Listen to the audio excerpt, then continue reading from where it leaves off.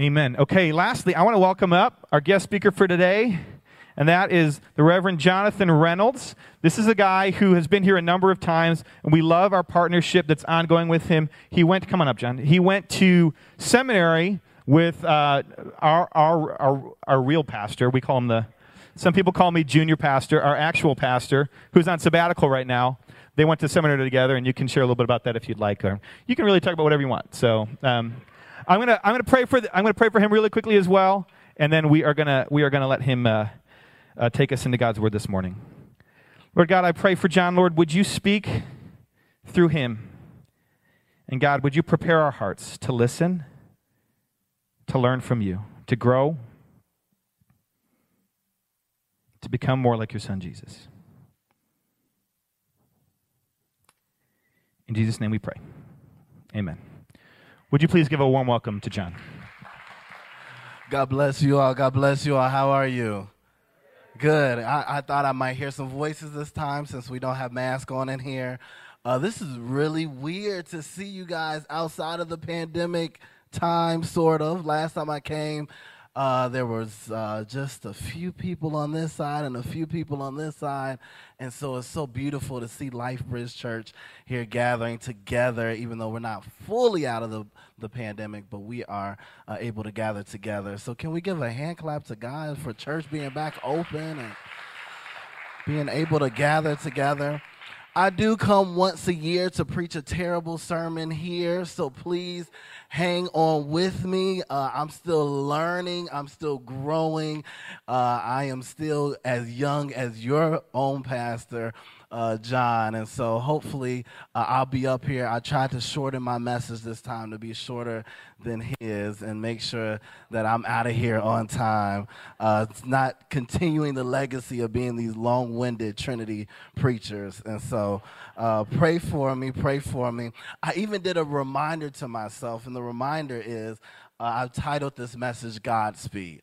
And so just pray that I'm on Godspeed as I go through this message. If you could, turn with me to 2 Timothy chapter 3. 2 Timothy chapter 3. We are going back into the Word of God, continuing out, right, this series that I heard that you've been on, and it had to do with addressing the commandments of God to love the Lord your God with all your heart, soul, mind, strength, that sort of passage, right, from the Shema, and then after that, to also love your neighbor as yourself. And then I've been charged with on today to come from 2 Timothy, addressing those two commands and sliding in there the authority of Scripture and how it plays a huge part in our lives. Godspeed. Godspeed, as you're turning to 2 Timothy, it's at the end of the New Testament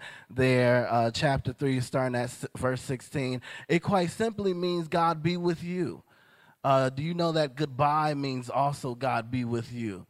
And so these are blessings that you give to people when you leave from a space. But I've titled this because this, if you see at the title of your passage, it might say this is the final charge, or if you see chapter 3 is coming towards the end of the book.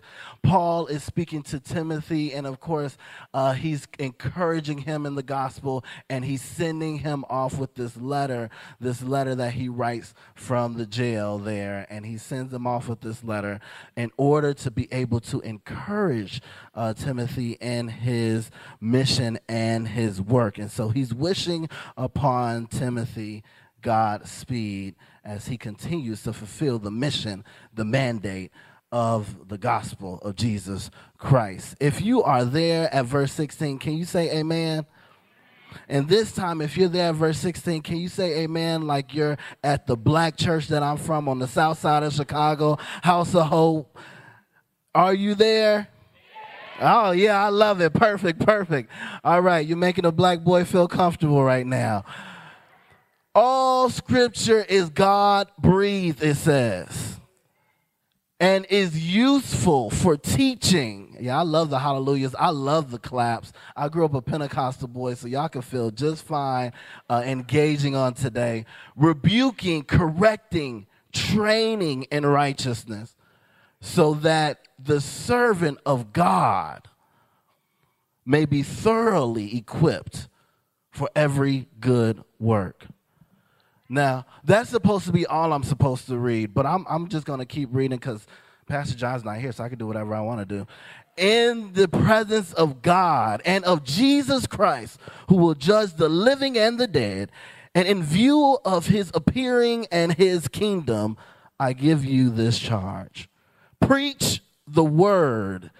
Be prepared in season and out of season. Correct, rebuke, encourage with great patience and careful instruction. For the time will come when people will not put up with sound doctrine. Instead, to suit their own desires, they will gather around them a great number of teachers to say what their itching ears want to hear. He begins 2 Timothy chapter 3, right at the beginning, verse 1. And he says that these are the final days, or the final time, or you are living in the last days, depending on whatever your translation might be. And we are somehow at this moment then captured in our attention of reading chapter 3. It seems like he really wants Timothy to get something here. That he must be ready, equipped to be able to speak against the culture that is proceeding, that is prevailing all around him. He says, for men will be lovers of themselves, lovers of money, boasters, proud, blasphemers, disobedient to their parents, unthankful, unholy, unloving, unforgiving, slanderous, without self-control, continuing on and on, traitors, headstrong, haughty. He says, Timothy, young Timothy, this is what you'll be dealing with when you go to Ephesus, to be able to speak and to encourage them and to do ministry, the gospel of Jesus Christ there. He says you're going to be dealing with some headwinds, some problems. I got a chance yesterday to get on my bicycle downtown and go to North Avenue Beach, and our beautiful, incredible mayor decided that she wanted to shorten the air and water show, so we only had an hour of the air and water show, and went down there, and I get down there, and of course, I find out when I get there that this time at the Air and Water Show, it's only going to be the Blue Angels there. There's not going to be all the other aircrafts that are there. And to my delight, I actually like that, because to tell you the truth, although I'm a 32-year-old grown man, I am terribly afraid of those billion-dollar fighter jets that come in. It gets so loud when they come in, and I'm just trembling. And I'm like, am I supposed to be this scared? But I was definitely happy to hear it was just the Blue Angels. You know, they're real quiet. You know, they might make a little sound. They don't do all the sonic booms, and they don't come in and shake the sand in the ground and everything that you're walking on. But I'm always just so amazed, right, with these amazing aircrafts that we have, right? And it got me reflecting on, while I'm watching the Blue Angels just do their thing up in the sky, is absolutely incredible. That man, how much this stuff costs, and how incredible their skill set is to fly so closely together and do all those acrobatic things with these million-dollar planes, and it's just so cool. And then I got reflecting, we prayed for Afghanistan, on how we left, right, billions of dollars of weaponry over there, right, just, you know, the other week, and left all these planes and helicopters and all of these amazing aircrafts there. And I'm like, man, you know, as cool as these aircrafts are, why is it that the United States of America would just feel comfortable pulling out so quickly and leaving all of this technology there for the Taliban, right, these crazy terrorists, to just have and just to use? And I had to probably just think back on, I concluded with this in my head that they might just be willing to leave it there because they realize that it is not just the weaponry of the aircraft that's so amazing. It's the innovation and the design and the amazing scientists and the amazing astro people or whatever, you guys help me out, I don't know, who designed these planes, who are here, right? And if you know anything about our military, we have one of the greatest militaries in the world, right? That usually other countries, their military, they're just waiting for us to just hand them over our old equipment, and that we don't mind them having the old equipment because we're always progressing and putting out new planes and doing new things, right? But one of the most beautiful things that has came out in the last half century from these aircrafts is the supersonic aircrafts, right, that are able to do these big sound booms that can go faster than the speed of sound. And I just think that's so incredible, right? That a plane can just fly and before you even know it, it's past you, and then you hear the sound. And it got me reflecting then on this scripture. It's like, man, all scripture is God breathed. And he goes into talking about sound doctrine. And the simple fact that you would probably think that you saw UFO if you saw a plane moving looking like it's going faster than the speed of sound and not hear the sonic boom, right? That you're listening for, then after the Blue Angels fly past, you're hearing, oh man, there's the engine, there's the sound. And what we learn from that is that everything has an effect. The cause has an effect.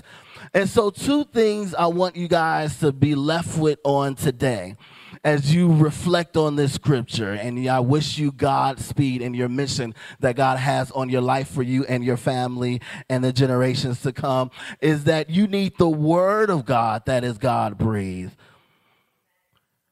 by the Spirit of God, right? And then number two, you need sound doctrine to go with it. That the true authority of the scripture comes when it is applied properly. And just like that aircraft that moves through the sky, able to cut through the wind, go against any adversity that comes against it because it has been built, right? And that is the word of God. Then we also hear the sonic boom that comes after, and that is the sound doctrine to reaffirm that what we heard was correct. Voltaire, during the 18th century, was a French he was a French philosopher, and he was a huge critic of Christianity. And he said that the word of God, that the scriptures would eventually, he was living during the Enlightenment era where they were rediscovering, deconstructing historical things and scientific things. He says, well, after this, period in time, the word of God will not be useful anymore. It'll go out of fashion. It won't be cool anymore. People won't be using it anymore. They won't attribute their life to it anymore. He then dies and passes away, and as an act of like this sovereign weirdness that God has, his house goes up for sale. And his estate goes up for sale, and as the hammer comes down on the gavel, and they realize who has won the auction to take the estate from him. Guess who takes the estate? The French Bible Society. And the French Bible Society then, for many years after, is putting out the Word of God, printing it in the same home by which Voltaire wrote this criticism of Scripture that it would not last. People of God, do you not get encouraged by hearing how the Word of God continues to sustain and be sufficient through all time? That we don't ever have to get fearful of the word of God even being left in the wrong hands. That it is because it is God breathed by the Holy Spirit that gives it its power to be able to then preach and to go out and change the world as it does. We know over time that there are many critics of Christianity, that people say that Christianity has done more wrong than it's done good. That have you not seen the wars that are happening? And you look into our Christian nation here in America, and we see much arguing happening and much divide and much polarized sides of people fighting against each other and disagreeing, and even those who say they are Christian not living out that Christian lifestyle, right? We see so many criticisms happen.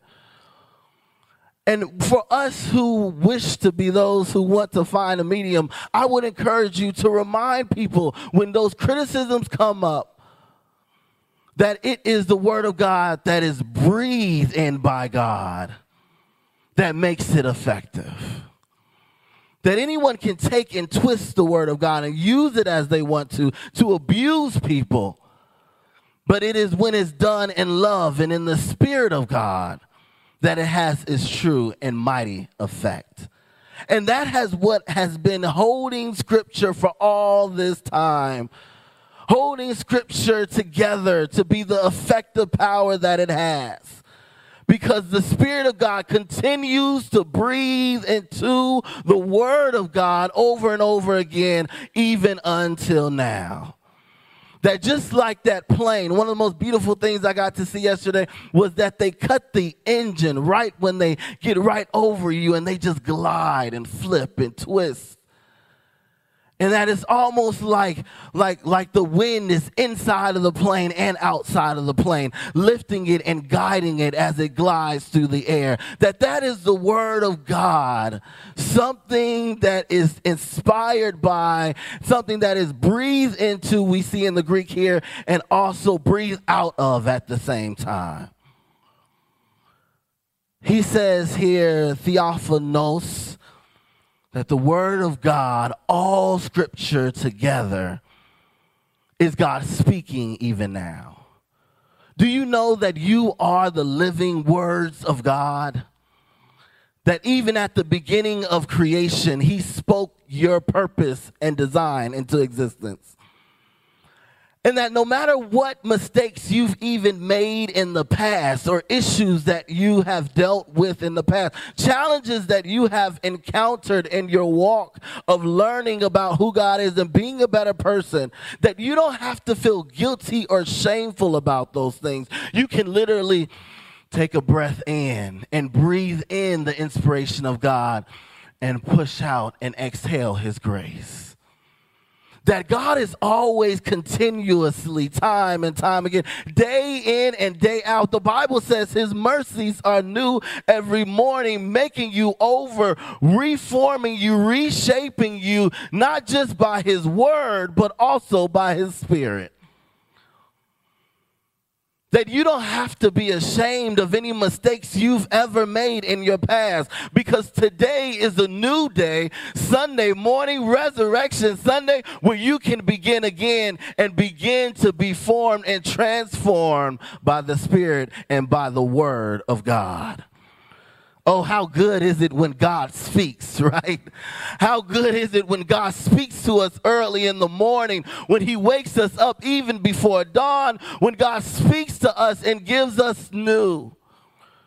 Moses knew of this 80-year-old man walking around in the desert out in Midian, thinking that life was over, depressed, discouraged, and in despair. He's walking around looking at the butts of sheep and goats that aren't even his. A poor man, right, who's out there seeming like he had lost everything, seeming like he had completely, his life was over, right?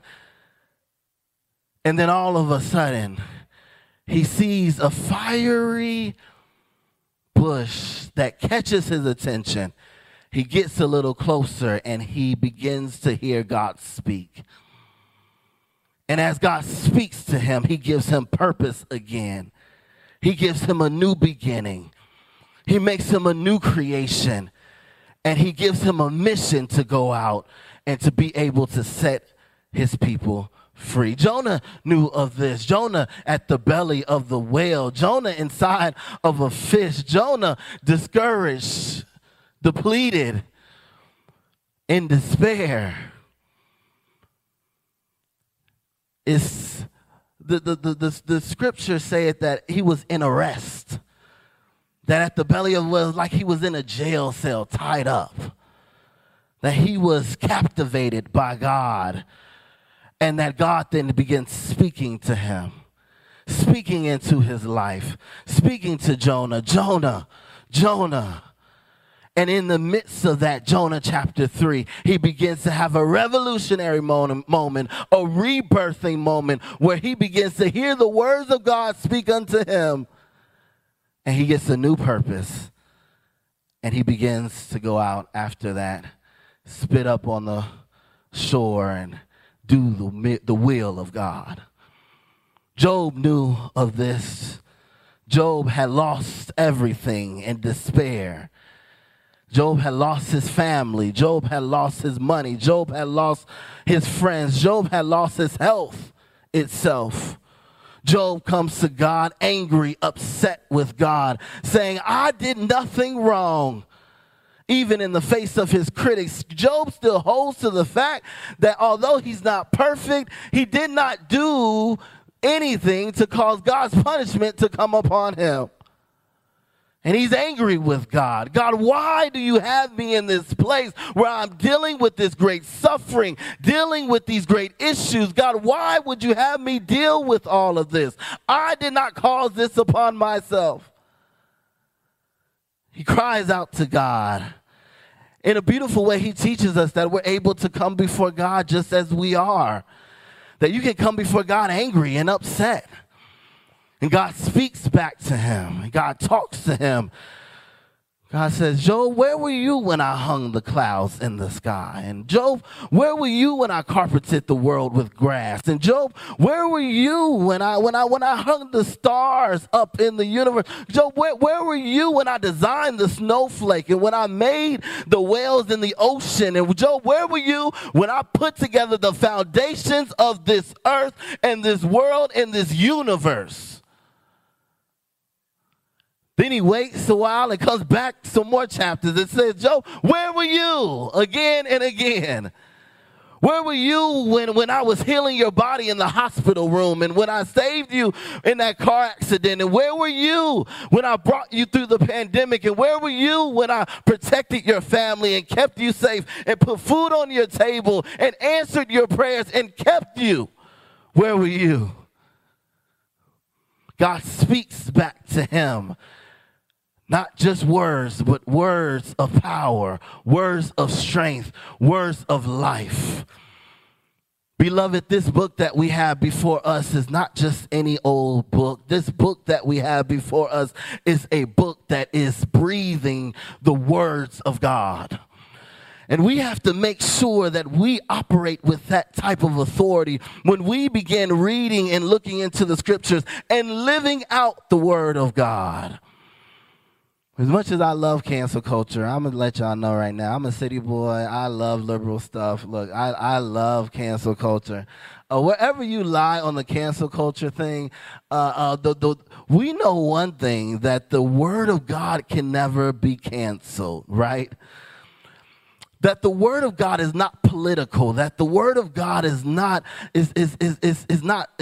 economical, that the word of God doesn't apply to the temporal places of this world, but that the word of God transcends far beyond even our own limited finite understanding of the world, that the word of God gives unto us power to be able to navigate our lives every day.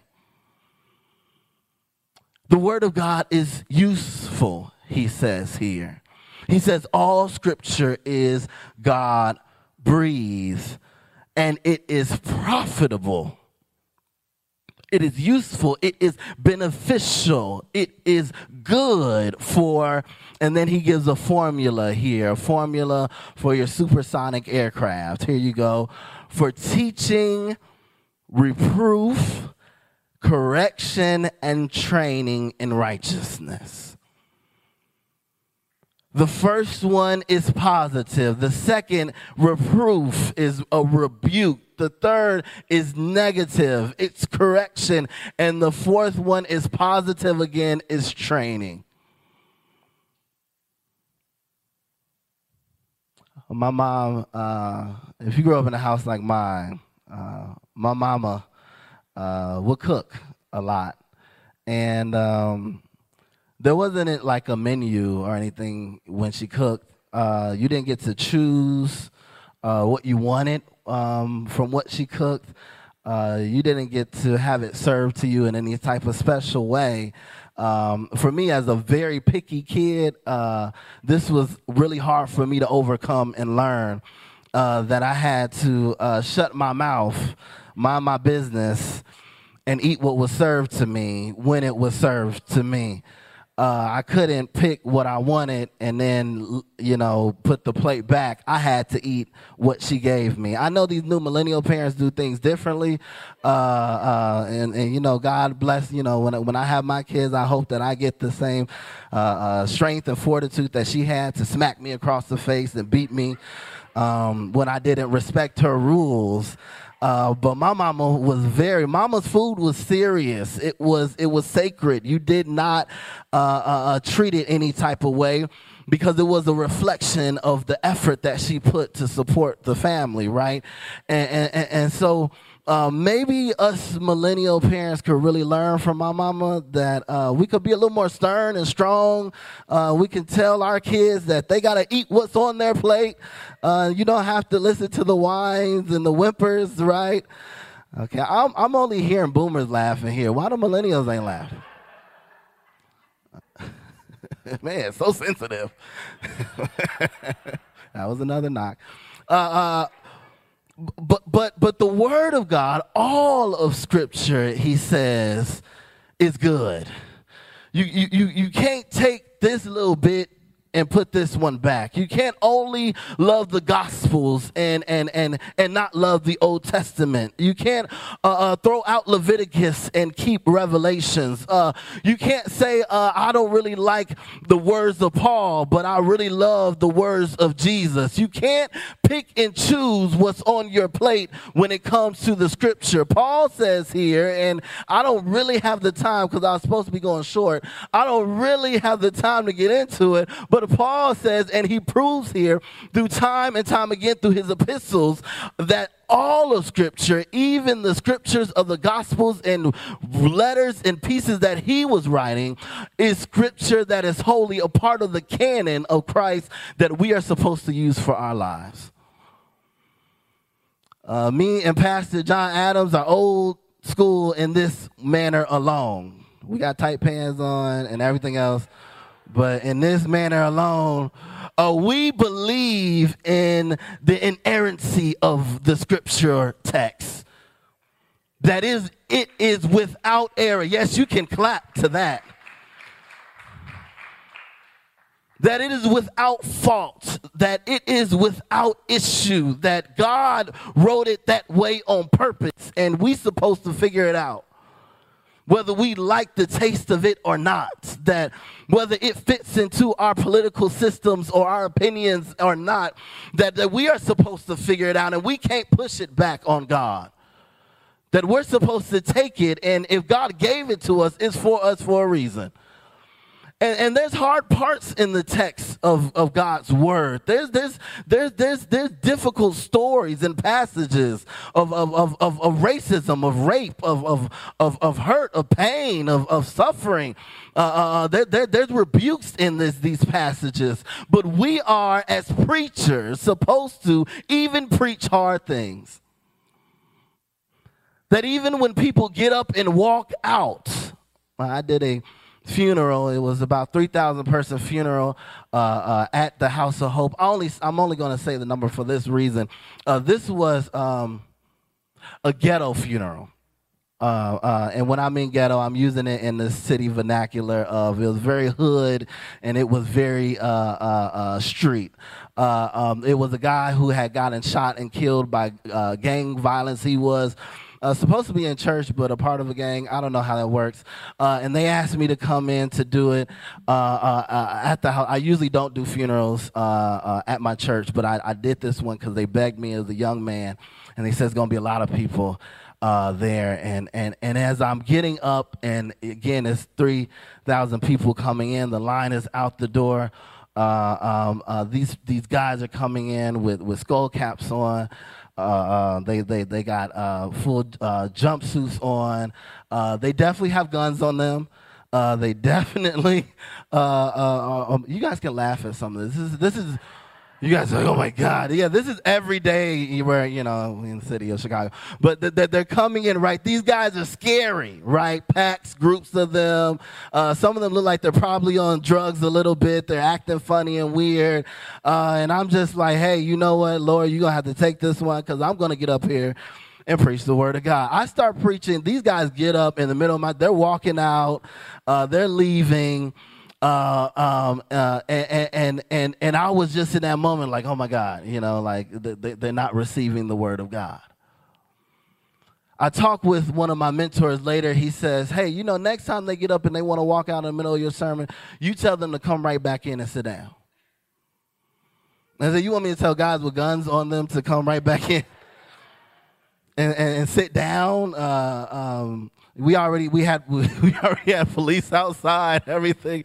They're not inside. They're outside the building, I'm not safe. But we have to stand on the boldness of the scriptures, is what he was really trying to say. He wasn't saying put yourself in harm's way. He was saying that people can't pick and choose what they want to hear from the word of God.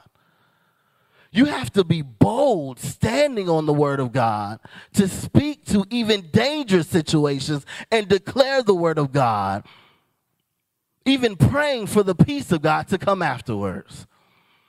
That people might get up and leave from your dinner table around the holidays. That people might get up and leave from your church while you're preaching the word of God. That people might not be your friend anymore. That people might be uncomfortable around you because you're telling them to act in empathy and love. I hear what you're saying, but this is what the word of God says, and this is what we're supposed to do. Even when it's uncool. Man, why you got to be that guy who's always bringing up the word of God? It's useful for our lives. That we are supposed to teach people. That is giving them information and knowledge and wisdom, pouring down into them, challenging them, rebuking them, reproofing them, correcting them. And like a retainer that you got to put back in your teeth every single day to make sure that you can keep those beautiful pearly whites as the dentist has for you. The pain that you'll have to go through of aligning your teeth all the time, that is what the word of God is for us. It is then also training that also after you have ashamed sometimes, even made people uncomfortable to push them into righteousness, that you also train them in love to grow in all that God has for them. The Shema, Leviticus 19 says, you shall not take vengeance or bear great grudge against any of your people, but you shall love your neighbor as yourself. The Shema, Deuteronomy says, hear, O Israel, the Lord your God, he is one. You shall love the Lord your God with all your heart and with all your soul and with all your might.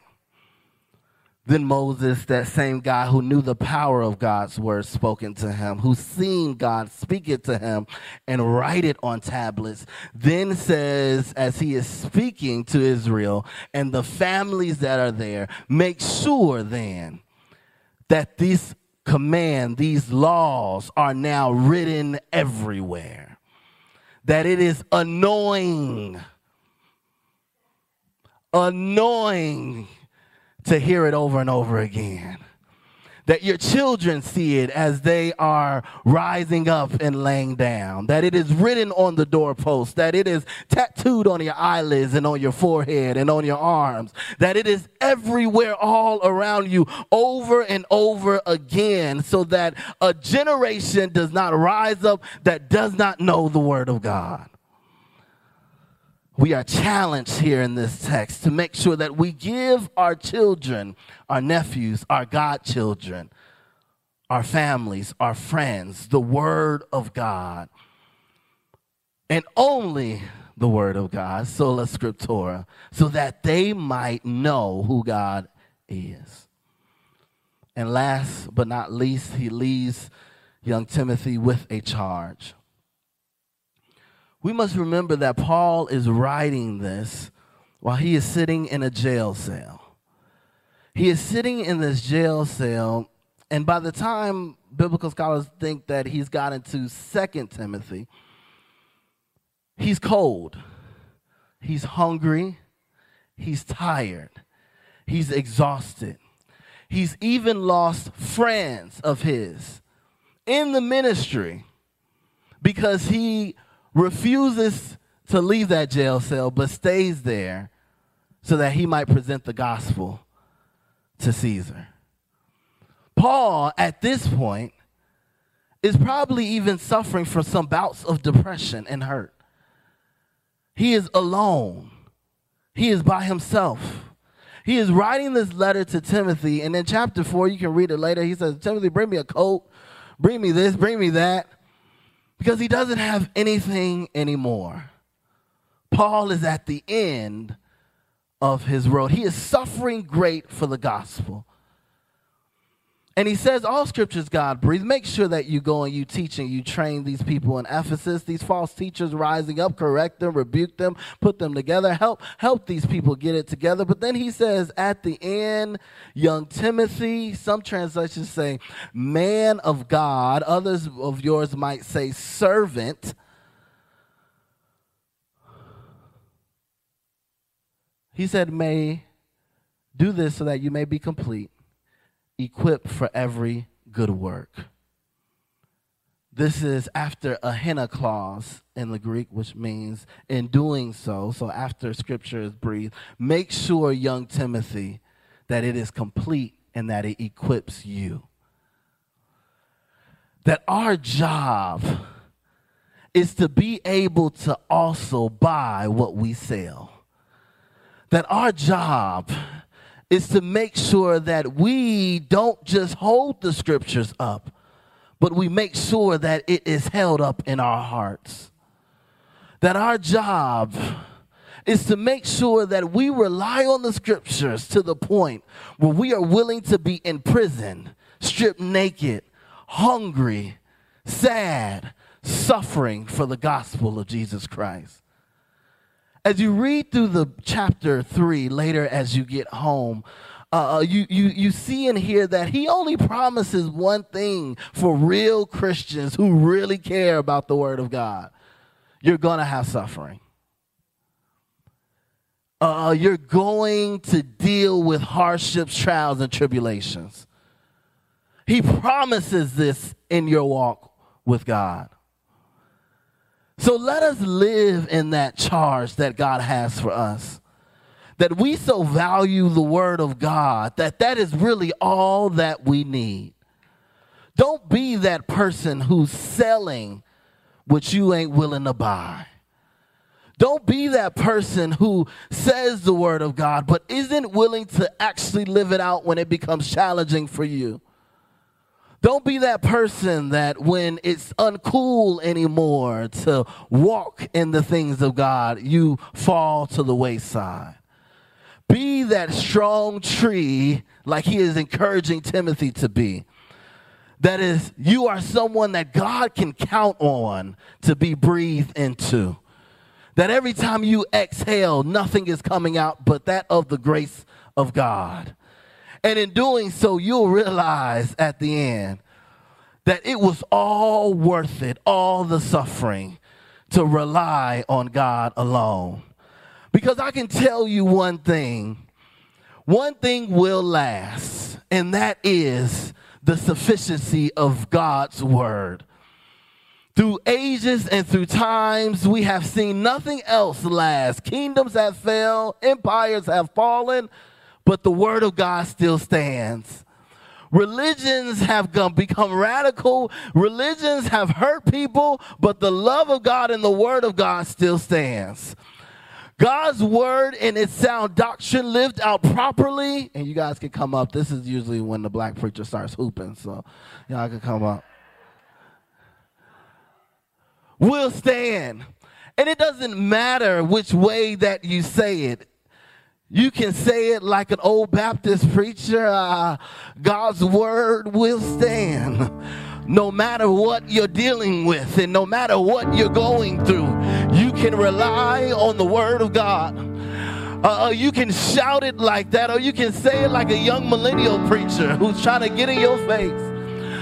You can do the word of God in your life. Be bold, be strong. And you can say it like an old southern preacher, that you need to stand on the word of God. It doesn't matter the style that you do it, what aircraft you're flying in. All that matters is if you're speaking it, whether it be loud or silently, that you are speaking it from the Holy Spirit, that the Spirit is living in what you say. Because it's not in the aircraft, but it's in the innovative design of God's inspired power that lives and breathes on his word. So be still and know that God's word will bring you through absolutely anything. That no matter what hardships you deal with, suffering or success you might face, that the word of God will stand.